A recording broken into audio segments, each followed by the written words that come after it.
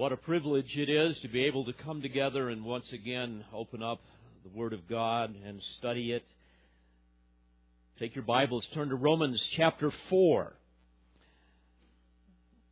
Our journey in Paul's epistle to the Romans brings us now to chapter 4. And this morning we will begin examining the whole issue of how God justifies the ungodly.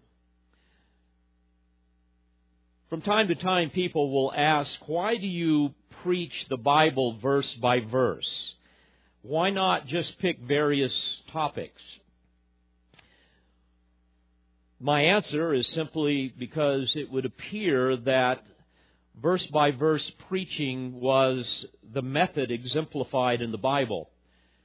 For example, in Luke 24, you will recall the resurrected Christ appeared to the two men on the road to Emmaus. They were confused about the death and resurrection of this Jesus, the Nazarene. And recognizing their ignorance of Scripture, the text tells us that Jesus began with Moses and with all the prophets, and He explained to them the things concerning Himself in all the Scriptures. And then that passage goes on to say that those men recognized that they were actually speaking to Jesus, who then vanished from their sight. And in verse 32 of Luke 24 we read, they said to one another, were not our hearts burning within us while He was speaking to us on the road, while He was explaining the Scriptures to us? This will always be the response of those whose hearts are hungering and thirsting for righteousness. Beloved, from the outset, may I remind you that as your pastor, I have a divine mandate to preach the Word, as Paul told Timothy in 2 Timothy 4, in verse 2. And I must be faithful to do just that. I'm to preach the Word. I am not to preach about the Word. I am not to use the Word as some kind of spiritual sauce that you put on various topics, but rather preach the Word. And according to Ephesians 4, my responsibility as a pastor-teacher is not to entertain you, but to equip you for godly living and service. And frankly, this cannot be done apart from the expositional, systematic teaching of the Word of God. And once a shepherd deviates from this, once he abandons the exegetical process and abandons a firm commitment to a literal, grammatical, historical hermeneutic or principle of Bible interpretation, he will very quickly become a wolf in sheep's clothing and will no longer be a shepherd. Frankly, this is the legacy of many false teachers, well, frankly, all false teachers, who end up reading the Bible and they end up just making stuff up. We have seen this over the past few weeks. There's a false teacher by the name of Harrell BR. You've probably seen the signs around Nashville that yesterday was supposed to be Judgment Day. It was supposed to be the end of the world. He's a self-proclaimed Bible teacher and pastor of a church in California. He's the founder and president of Family Radio. The fact that he prophesied falsely proves that he is a false teacher. But this is what happens when you replace the grammatical, historical method of interpretation with numerology and allegory. You end up concocting all kinds of doctrines of demons. For example, he teaches that the church age has ended, that no one can get saved in the church any longer, that true believers need to flee from their churches, and of course that the end of the world was supposed to be yesterday. Well, God has warned us that before the Lord returns, there will be a proliferation of teachers like this. And it is my responsibility before God to protect you from them, even if it costs me my life. Paul said that the church is the household of God, of the living God, the pillar and the support of the truth, 1 Timothy 3:15. And beloved, this spiritual edifice will not stand unless it has a strong foundation. And your lives will not stand unless they have a strong foundation, unless you are well equipped as a soldier of the cross. So, having said all of that, we return once again to a systematic, verse-by-verse study of the Word of God, consistent with, I believe, the Apostle Paul's passionate commitment that he declared to the elders at Ephesus in Acts 20 and verse 27. He said, "For I did not shrink from declaring to you the whole purpose of God." And that was for good reason. In verse 29, he went on to say, "I know that after my departure, savage wolves will come in among you, not sparing the flock, and from among your own selves men will arise, speaking perverse things to draw away the disciples after them." We have experienced that very thing in this church in the past. And there may be even a wolf prowling around the shadows of this church right now. I hope not. So what must we do? We must learn the truth and we must live the truth. Very simply. Paul said in Ephesians 6, with respect to how do you stand up against the schemes of the devil, he says in verse 14, "Stand firm, therefore, having girded your loins with truth, and having put on the breastplate of righteousness." So we must learn the truth, we must live the truth.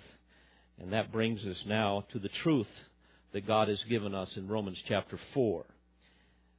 Now here, Paul is going to answer the question, how does God justify the ungodly? Those who are sinners, who are guilty of sin, how does He declare them righteous? Now, you will recall at the end of chapter 3, he made it clear that this would be done by faith apart from works. And here in chapter 4, he is going to expand upon that by giving us a concrete example of a man whom the Jews revered as their physical and spiritual father, the man Abraham, the greatest of the Jewish patriarchs. The man the rabbis held forth to be the prototype of a person that would be justified by works, a falsehood that Paul will turn on its head. Now, by way of summary, very quickly, just so you get an overview of what we will be looking at this Sunday and next, in chapter 4, Paul is going to raise this example of Abraham in effect to answer this question, how does God justify the ungodly? Was it truly by works, as many claim? And then he's going to draw his audience into asking, how did Abraham receive three things? And these three things were dominant in the minds of the Jews of that day, and frankly, even to this day. How did Abraham receive righteousness? How did he receive his inheritance? How did he receive his posterity? And then at the end of chapter 4, he is going to close with a call for personal application. But now this morning, we're going to focus on the first 8 verses, which will, in essence, ask and then answer the question, how did Abraham receive his righteousness before God? Let me read this passage to you.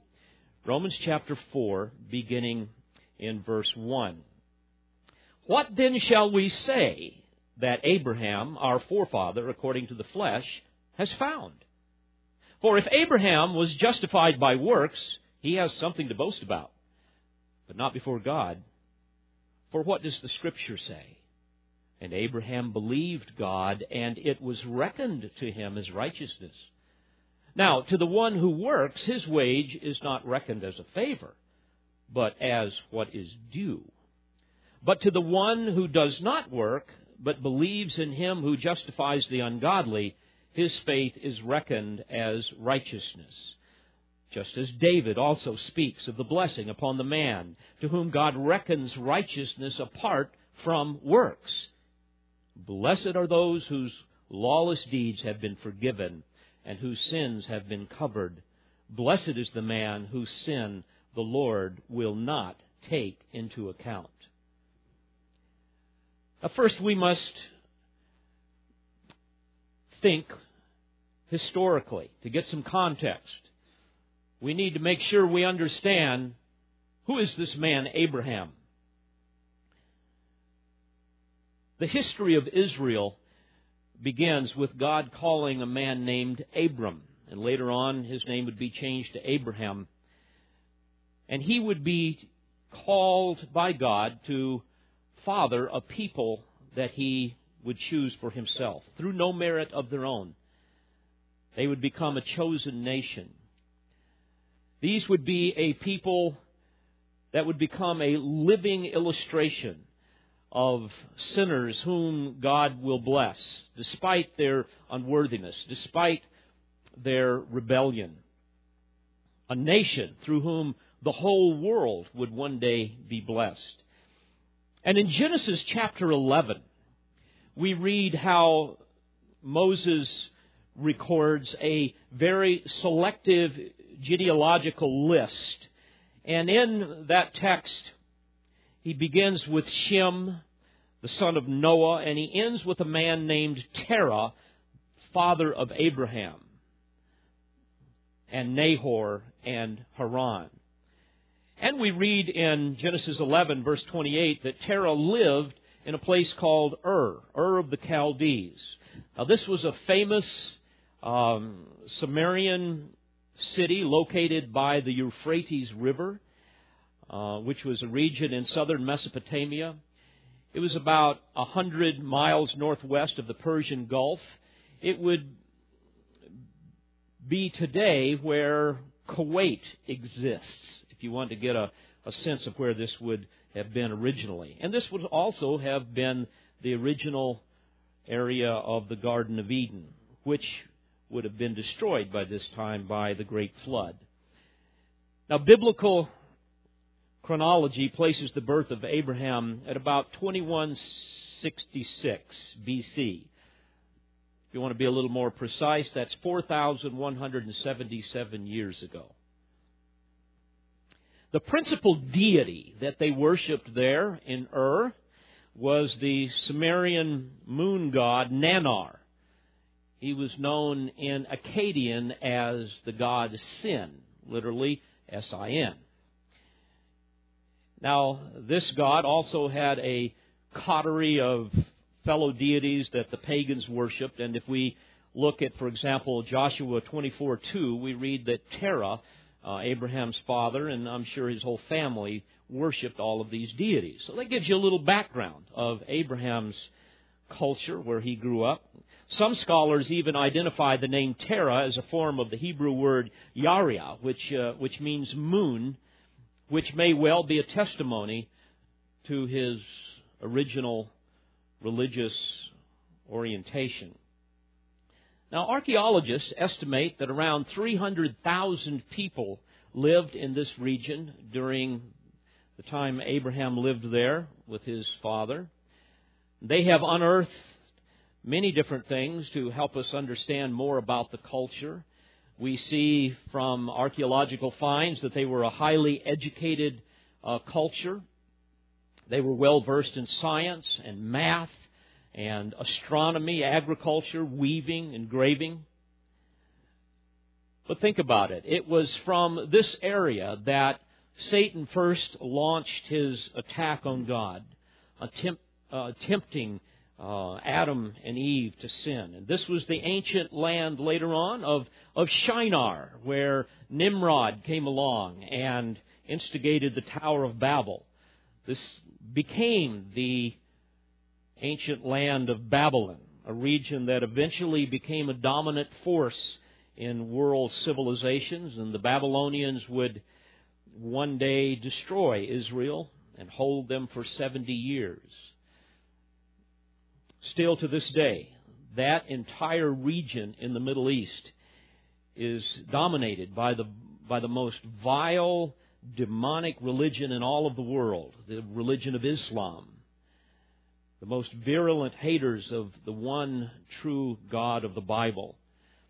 Now later on, as we study biblical history, we see that Terah and his family, including Abraham and his wife Sarah, all moved 600 miles northwest to a place called Haran, another major center that worshipped the god of the Akkadians, the god Sin. So, given Abraham's pagan idolatrous origins, I hope you see that there was nothing about him that would deserve God's special attention. There's certainly nothing about him deserving of being justified by a holy God. Yet, in the providence of God, without any explanation, without any influence, God chose to bless Abraham in ways beyond his imagination by giving him a covenant. That covenant is introduced in Genesis 12, and it's actually made in Genesis 15 and then ratified again later on in Genesis 17. And in this covenant, this promise that God made at Abraham, there are really four elements out of which would eventually develop from Abraham. God promised him, first of all, number one, a seed. And that seed, if we study it, is a reference to Christ, who would one day be the Redeemer, the King, the Lamb, and the Lion. That Christ would come from Abraham's loins. He also promised Abraham a land. This referred to a specific territory that would be set apart by God for His chosen people, a place where He would one day dwell with them in holy and intimate union, a day that we're looking forward to in what we would call the millennial reign of Christ. And thirdly, He promised Abraham a nation. This would be a place where Abraham's godly reputation and legacy would be displayed materially and spiritually and even socially. And the glory of God's grace would there be put on display. And finally, He promised Abraham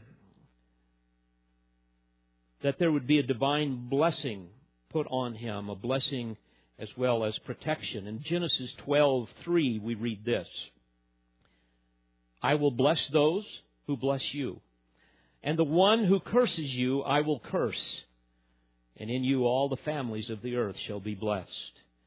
Notice he says, the one who curses you I will curse.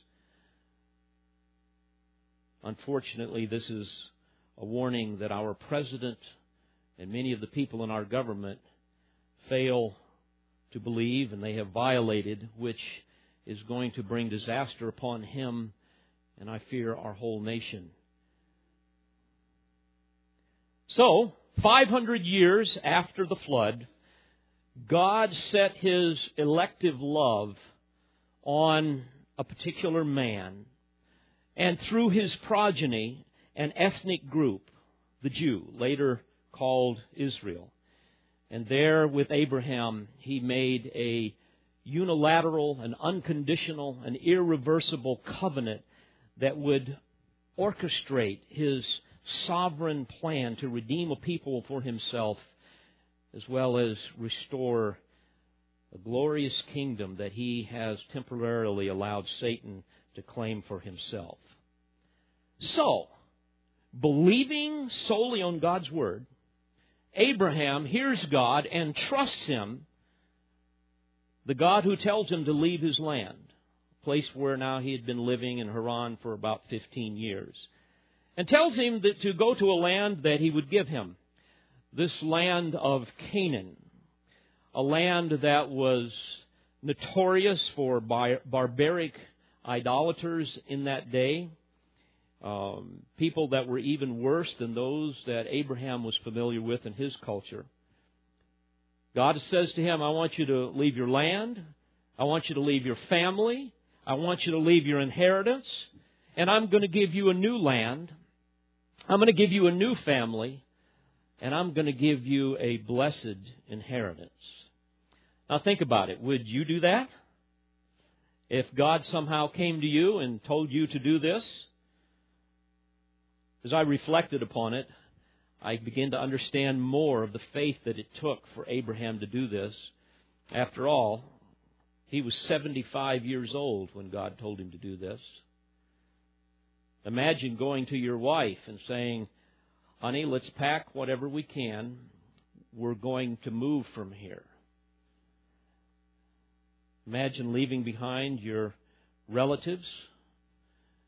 A command, by the way, which he disobeyed because he did take Lot, his nephew, which proved later on to be disastrous. But to take only the most essential possessions and to take enough food to travel as far as you could, but you've got about 400 miles to go. Pack up donkeys and camels, get your servants, get as many sheep and cattle as your group can possibly herd, and then leave behind all of your friends. Leave behind all of your security of your home, and especially to convince your dear wife, saying, honey, the one true God, I believe, has spoken to me, and you've got to trust me and trust Him through me. So let's pack up and let's go. That'd be a tough sell, wouldn't it? And I'm sure Sarah would have said to him, honey, specifically, just where are we going? Well, I don't really know specifically, but God is going to progressively reveal this to me. Oh, that's comforting. But Abraham believed God, and he set out for this land of Canaan, and eventually Abraham and Sarah and Lot arrived, and as we study the text and even some of the other extra-biblical literature, we see that the land was basically theirs for the taking, even though there were Canaanites that lived in the land. And we know that they made camp and settled in a place where I've been, a very beautiful area, that was later named Shechem. It is today in the Palestinian territory. It's a filthy town today called Nablus. You'll see it a lot on the news because the Palestinians are constantly uprising in that area. It's an area about 40 miles north of Jerusalem. And when they arrived at this place, beautiful hilly area, God appeared to Abram and said in Genesis 12:7, "To your descendants I will give this land." So he built an altar there to the Lord who happened, to the Lord who appeared to him. Later on, as we study the history, they proceed to a mountain on the east of what later became Bethel, and he built another altar there. And it's interesting, if you read Moses' historical account, you will see that he includes within this account a level of suspense in the story of Abraham. He kind of keeps the reader guessing. Is Abraham going to be unfaithful? And the answer is yes, he's going to pull some real stunts here. And is God going to forsake him and forsake His covenant promises? And the answer is absolutely not, because God's promises to him are unconditional, they were unilateral, they were irreversible. Well, as we study the history, we see that there was a famine in Canaan. And at that point, Abraham could have returned back to Ur of the Chaldees. He could have gone back to Haran, but instead he chose to go to Egypt. You will remember the story there where Pharaoh saw the beauty of his wife Sarah and wanted her for his harem. And, of course, that would have sent panic to Abraham, because not only did he not want to lose his dear wife, but also he's thinking, no wife, no son, no fulfillment of the covenant. And so, he lied, told the Pharaoh that she was his sister, and of course God sent a plague in judgment against the Egyptians, and they finally said, take your wife and your family, and they were escorted out of Egypt. You remember that great story. And since they had no children, and yet there was a covenant promise here, Abraham, I'm sure, wondered, well, how's this going to happen? We're getting older. But Abraham had his nephew Lot with him, and according to the culture, that would have been the heir apparent. But God removed that obstacle when Lot chose to settle on the plain towards Sodom and move his clan there. And so at that point, indeed, all the rest of the land would now belong to Abraham and his descendants, if he could have a son. Well, another potential heir is introduced in Genesis chapter 15, Eleazar. He was the head of Abraham's household. But God removed that temptation, that possibility, telling Abraham, no, I'm going to give you an heir. This heir is going to be your own. Well, a third alternate heir is presented in Genesis chapter 16. You will remember, again, Sarah was unable to have a child, and so she suggested that her husband follow the customary procedure of the culture of that day, and to have a child through a substitute wife, one of the servants in the house, a woman by the name of Hagar. And because Abraham's faith was beginning to get a little weak, at the age of 86, he committed adultery, and through that union with Hagar, she had a son, Ishmael, who would have been a full and legitimate son of Abraham by the customs of that day. But of course, that was a sin that brought unimaginable heartache for Abraham and his posterity, because, as you know, Ishmael became the father of the Arabs, and they have fought against the descendants of Abraham, the descendants of Isaac, the son that Sarah finally had some 13 years later, just as God had promised. And as the story unfolds, again, you keep asking the question, will God abandon Abraham for having so little faith in the promises of God? But then the greatest test of all came. In Genesis chapter 22, God comes to Abraham and He says, I want you to take the son that was so long in coming, the son that you love, Isaac, and I want you to sacrifice him to me. But it's interesting. Instead of saying, God, if I do that, I will forfeit the promise, he said yes, believing that somehow God would find a way, that perhaps his son would be raised from the dead. And indeed, as you know, God did provide a way. Before the knife pierced Abraham or Isaac, God stayed His hand. He preserved the covenant by providing a substitute, a marvelous picture of the Lamb of God who would one day come through that very lineage, the Lord Jesus Christ, the substitute who would die in the place of all who would place their trust in Him.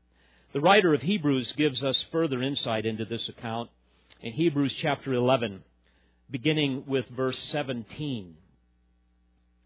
There we read, by faith Abraham, when he was tested, offered up Isaac, and he who had received the promises was offering up his only begotten son. It was he to whom it was said, in Isaac your descendants shall be called. He, that is Abraham, considered that God is able to raise men even from the dead, from which he also received back as a type. So, through Abraham's son Isaac was born Jacob and Esau, and through Jacob you eventually have the 12 tribes of Israel. So, by the illuminating power of the Spirit of God, Abraham believed God, he trusted in Him, even though at times his faith would be weak. However, God did not allow Abraham to ever own any land in Canaan except one tiny little field in a place called Mamre. Later that became Hebron. We read about this in Genesis 23, verses 3 through 11. And there we read that Abraham purchased the cave of Machpelah, in which he buried his beloved wife Sarah. And later, the biblical record tells us that Abraham and Isaac and Rebekah and Leah were all buried there at that place, according to Genesis 49. And eventually, according to Genesis 50, we read that even Joseph buried his father Jacob in that same cave. But think about it. It was 700 years after God first promised Abraham that his descendants would inherit the land, that Joshua would begin the conquest of Canaan. And it took 100 years for that conquest to be complete. Now, with this brief overview of the history of Abraham and his early descendants, we begin to have a better grasp of the thinking of the Jews, even though in many ways it was distorted. And this is crucial, dear friends, in understanding what Paul is going to communicate here with respect to how does God justify the ungodly. Now remember, Paul was a skilled Pharisee. He understood Pharisaic doctrine. And he knew very well that his opponents would immediately bring up Abraham as proof of how works can justify a man before God. So, we come to the text. How did Abraham receive his righteousness? Number one, we see it was not by his works. Notice verse 1 of chapter 4. What then shall we say that Abraham, our forefather according to the flesh, has found? The phrase, what then shall we say? In other words, in light of the previous things that I've said in the previous chapter, where I've made it very clear that sinful man can only receive the righteousness from God apart from the law. It's acquired by faith. It's available to all, even the Gentiles. And it's accomplished by redemption, a gift from God. All of this has been stated in the law and the prophets. So what shall we say about all of this? What was Abraham found as, or what has Abraham found as pertaining to the flesh? In other words, with his human works. What has that accomplished? This great prototype of a man that was declared righteous. Was it through works? Verse 2, he says, if Abraham was justified by works, he has something to boast about, but not before God. And my friends, what follows now is a compelling defense of the proposition that justification is by grace, through faith, and not of works. Now, before we look at this in more detail, I want to digress for a moment. Has it occurred to you that the Holy Spirit is spending an enormous amount of time making sure that we get this? He's going over and over, showing it in every different direction, trying to make sure we grasp it. Well, why is that? Well, I believe the answer is clear when you realize that throughout history, Satan has used this doctrine, I'm sure more than any other, to distort the truth about salvation. In fact, every single religion in the world except biblical Christianity teaches salvation by human works. Think about it. Judaism, Roman Catholicism, Mormonism, Islam, Jehovah's Witnesses, on it goes. All false religions. And one of the things that I've encountered a great deal, even here in this area, is another false religious system that's called Freemasonry. Some of you are familiar with it. It's very popular in our culture. You'll see the Masonic parades with the little clowns riding the little tricycles and whatnot. Men wearing the little red hats, the fez, I think they're called, collecting money. They do a lot of really great things in terms of raising money for children and whatnot. But it is a false religious system disguised as a fraternity. It's a unique blend, if you study it, as I have in detail, a unique blend of the occult of paganism, Satanism, demonology, and perhaps worst of all, it teaches a system of salvation by works.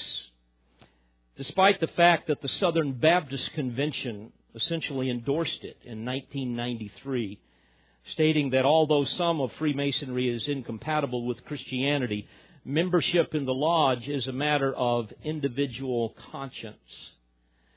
One study estimates that in the Southern Baptist Convention alone, there are between 500,000 and perhaps 1.3 million Masons. The first degree includes a discussion of what's called the lambskin apron. This is the most important emblem in Freemasonry, and each candidate receives an apron in the first degree. And their official textbook, the Monitor, says this about the apron, quote, "The lamb in all ages has been deemed an emblem of innocence." Well, let me stop there. I want you to notice now how subtly Satan will distort the truth. The lamb in all ages has been deemed an emblem of innocence. He, therefore, who wears the lambskin as the badge of a Mason is continually reminded, catch this, of that purity of life and conduct so essentially necessary to his gaining admission into the celestial lodge above, where the supreme architect of the universe presides, end quote. I've been at a number of funerals where Masons have been buried, and at the end of the portion that I've done, or if I've been a part or just been someone in the audience, they will dismiss the people, and it will be time for the Masons to do their thing. They will have a ritual with this apron and other things. And I remember one very specific conversation I had with a man that I knew at the close of that whole ceremony, which we're not allowed as a non-Mason to see or to participate in. He came out and he was talking to me, and one of the things that he said, and I wrote it down so I would never forget it, quote, "Well, one thing's for sure, if he doesn't make the cut, no one can." He was a good man and a good Mason. But dear friends, if purity of life and conduct, as they say, is necessary for admittance into heaven, then none of us will ever be admitted. You see, we need the purity of the Lamb of God, the Lord Jesus Christ. Peter says in 1 Peter 1, verse 18, "You were not redeemed with perishable things like silver or gold from your futile way of life inherited from your forefathers, but with precious blood, as of a lamb unblemished and spotless, the blood of Christ."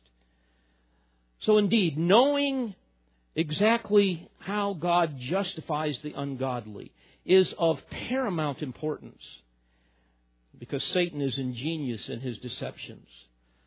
And we must know the truth in order to spot the counterfeit.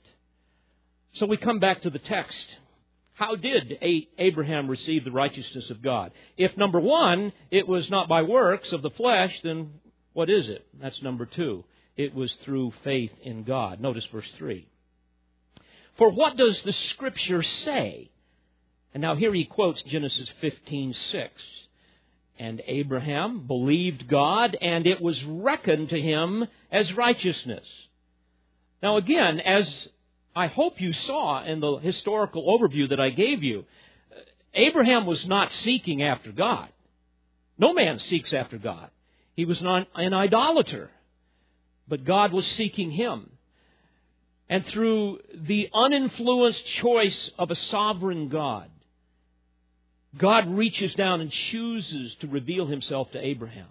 And Abraham hears the word of God, and he responds in faith and obedience. He believes God. It's interesting, in Galatians chapter 3, verses 6 through 7, Paul expands upon this very text from Genesis 15:6. And he says, "Therefore be sure that it is those who are of faith who are sons of Abraham." Notice he says those who are of faith, not of works, who are sons of Abraham. And then in verse 9, he describes the great Jewish patriarch as Abraham the believer. Not Abraham the worker, Abraham the believer. Now think about it. How would Abraham have even known what kind of works to perform, especially given all of the paganism that he was involved with? Moreover, think about this. He lived 600 years before the law was given to Moses at Mount Sinai. See, the key is he believed God, and it was reckoned to him as righteousness. The writer of Hebrews clearly explains this. Hebrews chapter 11, beginning in verse 8, we read, "By faith, Abraham, when he was called, obeyed." Let me pause there. He was called. In the original language, it's a present participle. It could be translated, when he was being called. In other words, what the text is saying is, immediately as Abraham understood what God was asking him to do, he began packing. He said, "Honey, come here. Get ready to go." He responded obediently, immediately, without hesitation, without argument. By faith, Abraham, when he was called, obeyed. I love that. By going out to a place which he was to receive for an inheritance. And he went out, not knowing where he was going. By faith, he lived as an alien in the land of promise, as in a foreign land, dwelling in tents with Isaac and Jacob, fellow heirs of the same promise, for he was looking for the city which has foundations, whose architect and builder is God. The Christian life's an adventure, isn't it? It's a glorious adventure. He was looking for the city which has foundations, whose architect and builder is God. In other words, his ultimate hope was in heaven.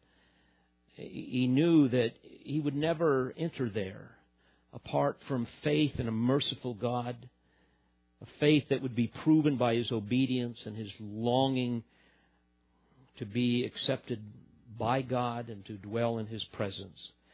And it's interesting, as you study the life of Abraham, you see that throughout his entire life, even along with Isaac and Jacob, he struggled in this land of promise that he would never personally possess, but his descendants would many generations later. What kept him going?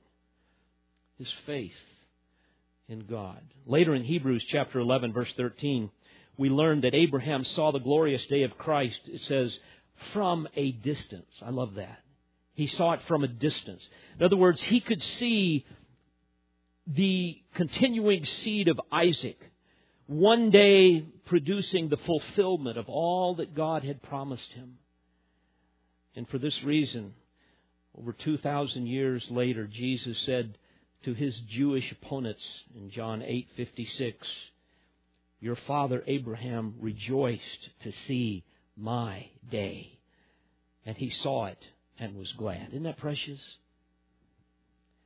So in verse 3, because Abraham believed, it was reckoned to him as righteousness. What does this word reckoned mean? It's logizomai in the original language. It means to impute or to count. It's a legal bookkeeping term, meaning to put something into one's account. It would be like me coming along and putting $1 trillion into your bank account.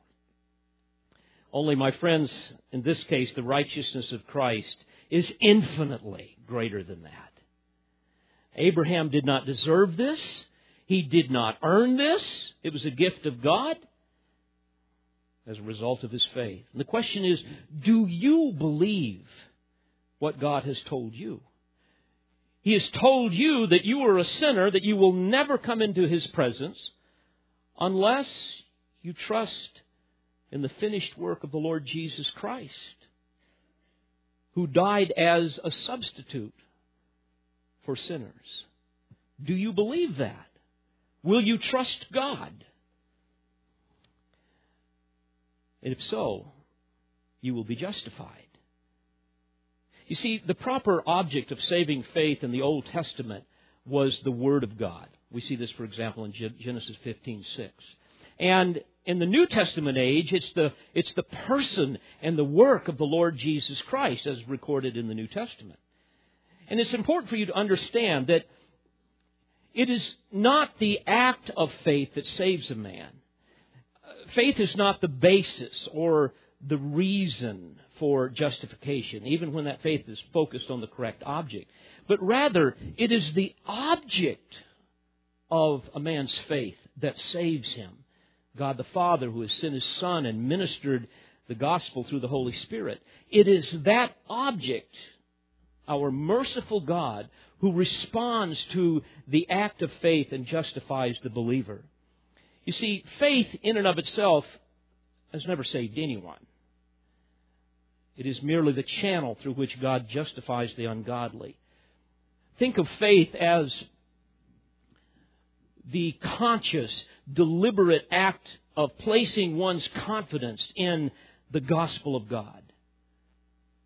And solely by the power of God's sovereign and redemptive grace, He saves that person whom He has chosen in eternity past. An amazing and profound mystery. But Paul continues his argument by explaining in verse 4, now, to the one who works, his wage is not reckoned as a favor, but as what is due. In other words, if a man were able to pay his debt to God, then grace and righteousness and the glory of God demonstrated in the atoning work of the Lord Jesus Christ would all be unnecessary. And that is precisely what Satan wants you to believe. That Christ is not necessary. That you can do this on your own. Who needs Christ if a man can save himself? Of course, this plays well into our self-righteous pride, doesn't it? You try telling a man that he is so sinful, so unacceptable to God, and so totally unable to do anything to be reconciled to God, that his only hope in salvation, only hope for salvation is in the substitutionary atonement of the Lord Jesus Christ. And just watch his reaction. People don't like to hear that. They much prefer, you know what? Hey, you're a pretty good person. Look at all the things you do. Look at all the things. Compared to these other people, man, if anybody will make the cut, you will. We love to hear that. You don't need the Christ of Christianity. You can pay the debt yourself. And all false religions offer you all manner of things that you can do to somehow pay that debt, which is a fool's dream. Verse 5, Paul goes on, but to the one who does not work. Oh, this is different. To the one who does not work, but believes in Him who justifies the ungodly. Oh, we got to stop there. There is that terrible, offensive epithet, the ungodly. Asebes in the original language. Oh, that's a terrible word. Ungodly. It means impious. It means irreverent. It means wicked. The one who is utterly bereft of any reverential awe of God, who has no fear of God, who condemns God. To the one who does not work but believes in Him who justifies the ungodly. In other words, I have to first of all believe that I am that vile, wretched person? Are you kidding me? I had a very interesting opportunity a few years ago to speak for 6 weeks at one of the most liberal Methodist churches in the Nashville area. I won't get into all the details of how they invited me, but suffice it to say that it was an inside job. And they told me that we want to hear a Bible expositor, and I preached on the believer's armor in Ephesians 6. And the first night, it was on Wednesday night, series of Wednesday nights. The first night there were about 100 people. The next night there were about 50. The next night it got down to about 25, and it kind of hung in there. But I remember one man coming up to me after I was speaking, and he said this, "Why would anyone want to love a God who sees them as ungodly?" And I said to him, in essence, that's a great point. Because no one would ever admit that they're vile, wretched, ungodly. And he's kind of shaking his head. Unless God in His grace would come upon him by the power of the Holy Spirit, who alone can convict the world of sin and righteousness and judgment, and expose to him the wretchedness of his sin and cause him to cry out to God for mercy. And at that point, I remember him turning his head, throwing up his hands, and walking away. But dear friends, that is exactly Paul's point here. Verse 5, but to the one who does not work, but believes in Him who justifies the ungodly, his faith is reckoned as righteousness. Yes, God, I see my sin. I agree with you. I confess my sin. I am guilty as charged.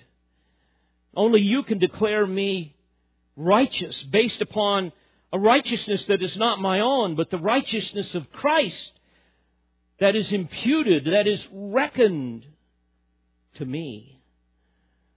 And then Paul offers another great example of one who understood and taught justification by faith alone. Israel's greatest king, King David. Notice verse 6. He says, just as David also speaks of the blessing upon the man to whom God reckons righteousness apart from works.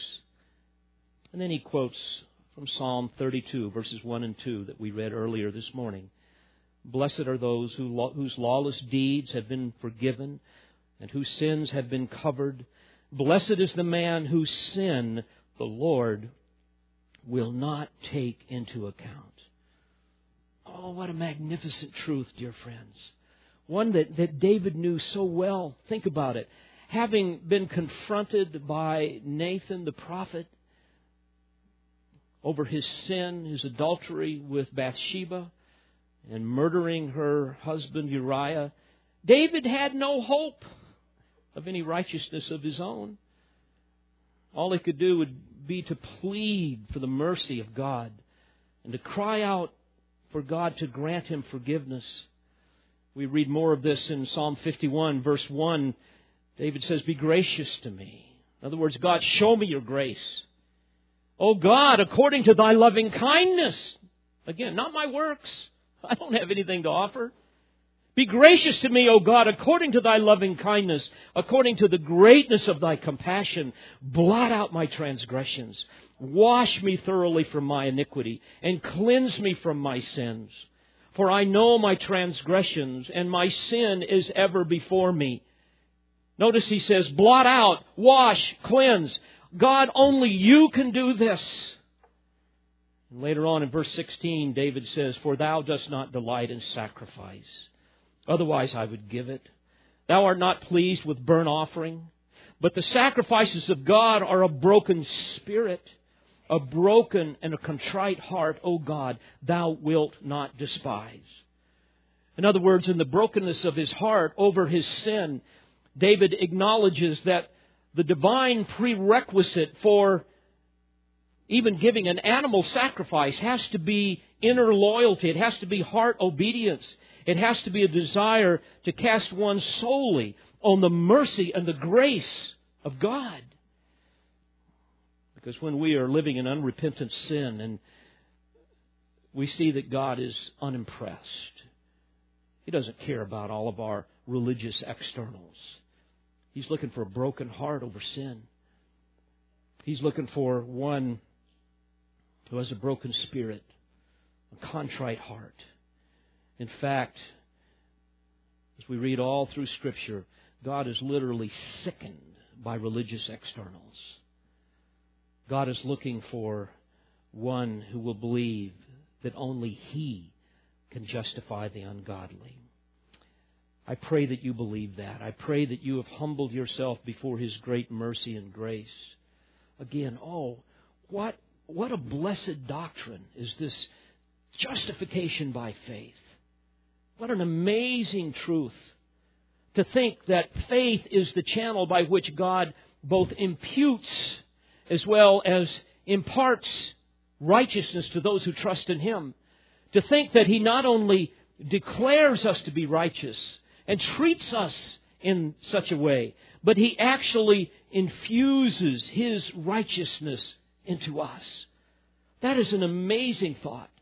Again, never forget, beloved, that God redeems us that He might inhabit us. And as the Spirit of God comes within us and dwells within us, there is this magnificent process of sanctification. Justification is being declared righteous. Sanctification is that process whereby we gradually are conformed to the image of Christ and really are made righteous. And herein is the great blessing that David describes, as Paul quotes in verses 7 and 8 of Romans 4. Well, Abraham and David and Paul all understood what the lyrics of the 19th century hymnists Wolfe and Gray said in that great old hymn, Complete in Thee. They said this, complete in Thee. No work of mine may take, dear Lord, the place of Thine. Thy blood hath pardon bought for me, and I am now complete in Thee. And you may remember the refrain. It says, yea, justified. Oh, blessed thought. And sanctified, salvation wrought. Thy blood hath pardon bought for me, and glorified I too shall be. Let's pray together. Father, thank You for these glorious truths. My, how our hearts soar with joy and overflow with doxologies because of what You have given to us. Lord, may we all humble ourselves before this great doctrine and see to it that whenever we preach the gospel, we make it very clear that You justify the ungodly solely by grace through faith. And Lord, if anyone does not know You today, if they have never cast themselves upon Your mercy, Lord, how I pray that by the power of Your Spirit, You would cause them to believe in the Lord Jesus Christ and be saved this day before it is too late. We thank You, we love You, and we praise You. In Jesus' name, amen. We pray you've been edified by this presentation. You've been listening to Pastor, Bible teacher, and author David Harrell. For more information or to order additional tapes or CDs of Pastor Harrell's messages, please visit olivetreeresources.org.